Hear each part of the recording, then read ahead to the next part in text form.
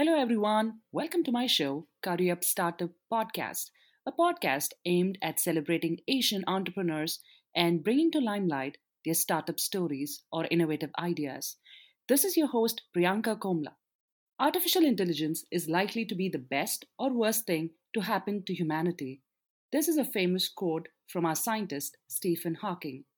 In this first episode, we're going to talk about artificial intelligence, AI. If you look at today's world, AI has literally invaded every aspect of our life. Be it our smartphones, the ride sharing apps, you name it, you've got it. In my first episode, I have my very special guest, Swati Young. Swati focuses on the intersection of AI and humanities and is an advocate for diversity in AI.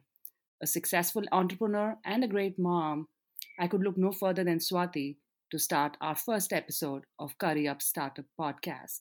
Swati is the founder and CEO of TechNot Solutions. She also leads a DC meetup group which has 2,000 plus community members named DC Emerging Technologies and a DC ambassador for Women in AI. Swati, welcome to my show.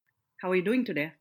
Good. Thank you for having me, Priyanka. I am thrilled that you have launched this podcast to bring stories to the Asian community. So thanks again. Thank you, Swati. So, the podcast aims at sharing the personal journeys of Asian entrepreneurs, bringing them to limelight, and connecting with their stories, which will serve as an inspiration for the community and beyond. So, Swati, I know you do a lot of work in AI. Tell our audience a little bit about your journey so far. When you look back, how did it all start? No, great question. So I started off like any good Indian studious girl by going to engineering college in India. And then immediately I got a job through my campus.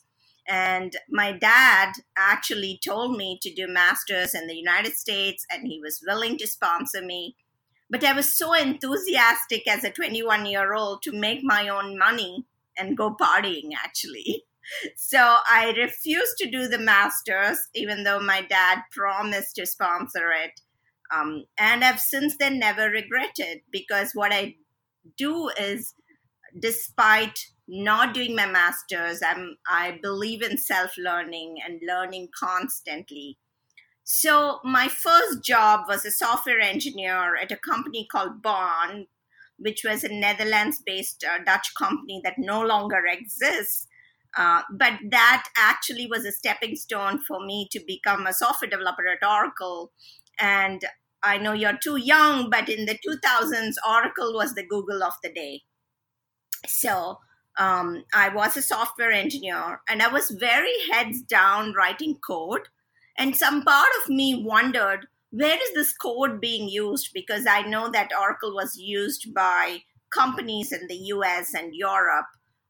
So I was very curious to know the business aspects of the software itself more than coding. So I wanted to go and experience how business users are using the software. So that made me become a consultant in implementing Oracle solutions, so which took me to Belgium and some projects in the United States. And since then, I've moved to the US to work exclusively in the United States. And the journey as a consultant and then brought me to various organizations a couple of years ago, about 10 years ago, where I progressed rapidly into a leadership role as directors of engineering, leading large engineering teams. And since then, moved to the DC area, where I held the position of senior director at Amtrak, leading over 100 engineers. So, and then the entrepreneurship bug bit me very hard. That brought me to launching my own company, and my interest in data science, as it was a budding technology, led me to lead a company in artificial intelligence, data science, and machine learning space. That's in a nutshell as to how my journey meandered to where I am today. Of course, there are a lot of ups and downs along this way, but this is the path that has worked for me so far. That's an incredible story, Swati. It's so heartening to realize your dad has been so supportive. How does he feel now that you've been successful in your own way? I think as parents, they always want us to be secure. So, frankly, they were a little bit shocked when I announced I was quitting my high paying executive job and starting my own company from scratch, especially coming from a family where there are no entrepreneurs practically. My sister is a doctor, my dad was an engineer. So, it's something really new that shocked everybody in the family, but they were supportive ultimately because I seemed to know what I was doing. But the truth is, I'm still learning how to be an entrepreneur right now. Well, it's amazing you brought up a great point, Swati. There are always stereotypes associated with our Asian culture. You're expected to be a doctor or a lawyer or an engineer, and anything beyond that is always seen as not a stable job, and how it affects the prestige of the family in the society as well. And it's always hard as entrepreneurs, we don't really have role models within our families sometimes. Overcoming all of these, I'm glad you've created a niche for yourself. Yes, yes. And I think sometimes what we have to realize, more so as women, is that it's okay to do what you want to do as long as you reach out for support. And I'm guilty of that. I don't reach out for help as often as I should. But I think if you are ambitious, if you have a dream, or if you want to take the less trodden path, it's so important that you have to learn from as many avenues as possible because your family might not give you that experience of entrepreneurship. I completely understand that aspect of it. Tell me a little bit more about Technonaut Solutions, for which you're the CEO, as well as your meetup group, DC Emerging Technologies, which has around 2,000 plus community members. Absolutely. So, TechNote Solutions was born out of the need for me to be an entrepreneur, first of all. And when I started it, I registered it in 2015 as a company, but actually started working on active projects around 2016 and later. But essentially, right now, what we are is we provide machine learning solutions in the world of artificial intelligence to various organizations to solve business problems, and especially focused on two industry verticals: healthcare and financial services.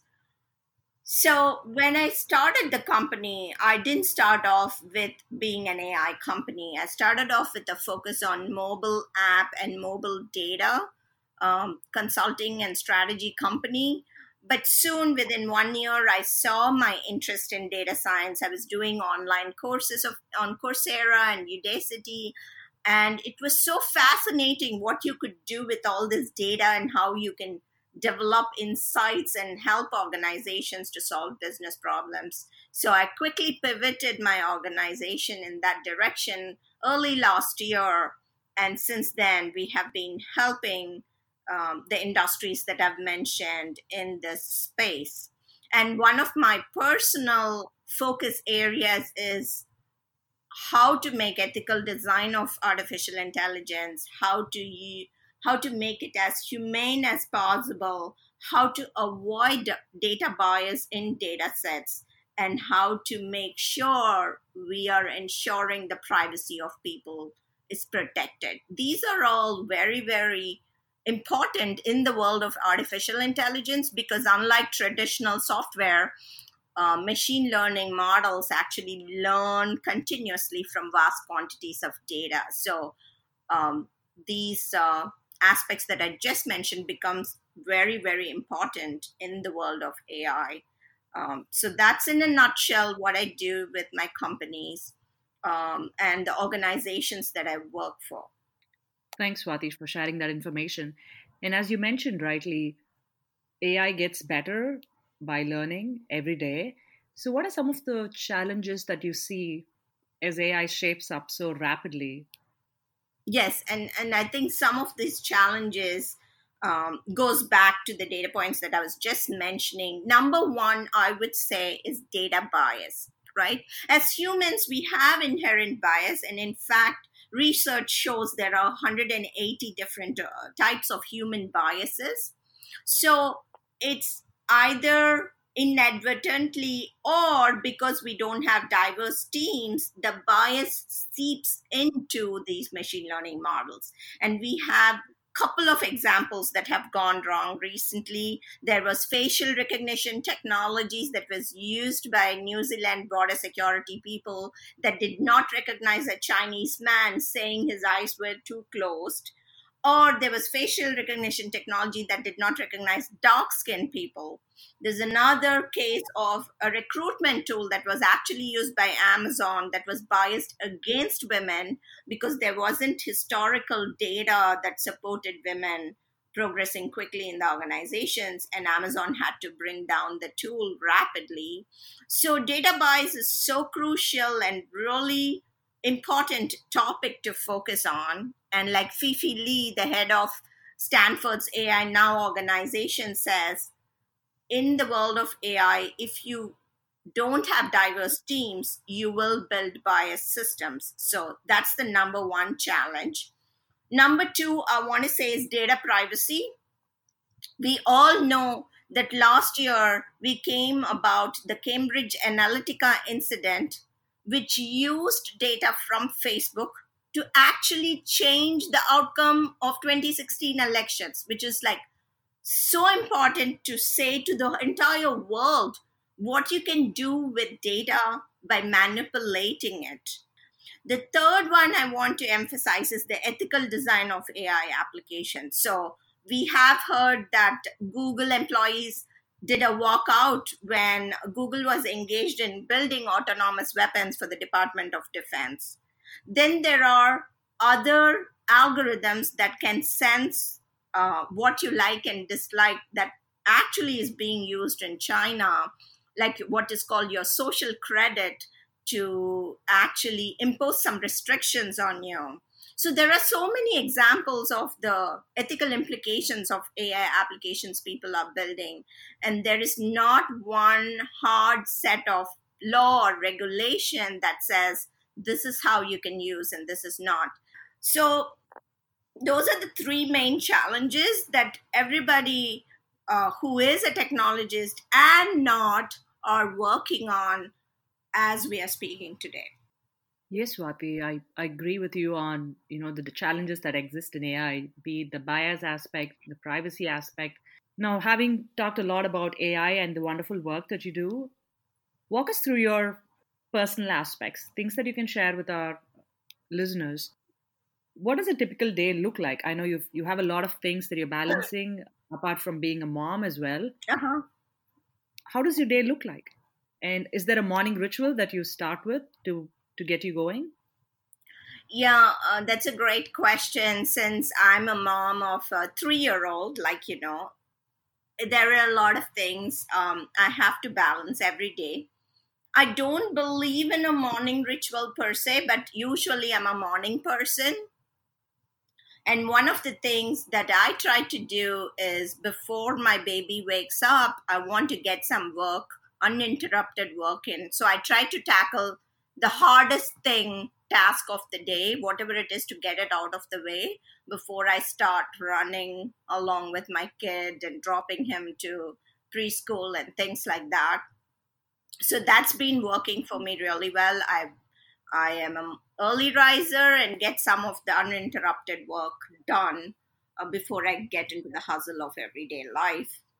So, as one of the interesting things that I have observed when I moved from corporate job into being an entrepreneur is you feel like this vast amount of time is in front of you, because in corporate jobs you have so many, one meeting after another that you're running or avoiding, but your whole calendar is filled with invitations to meetings. But when you're an entrepreneur, nobody does that. You're your own master. So one of the things I quickly learned is, in order to maximize my time, I need to make sure I have things planned out. So, as an entrepreneur, the different things I do is business development.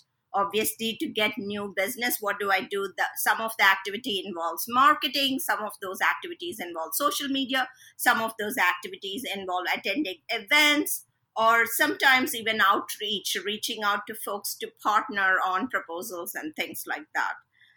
So a huge chunk is the business development, but like I mentioned, as an entrepreneur, you all have this wide window of time. I made sure I have everything on my calendar. So I have my meetings on my calendar that I set up to meet other entrepreneurs or to attend events or to meet potential clients.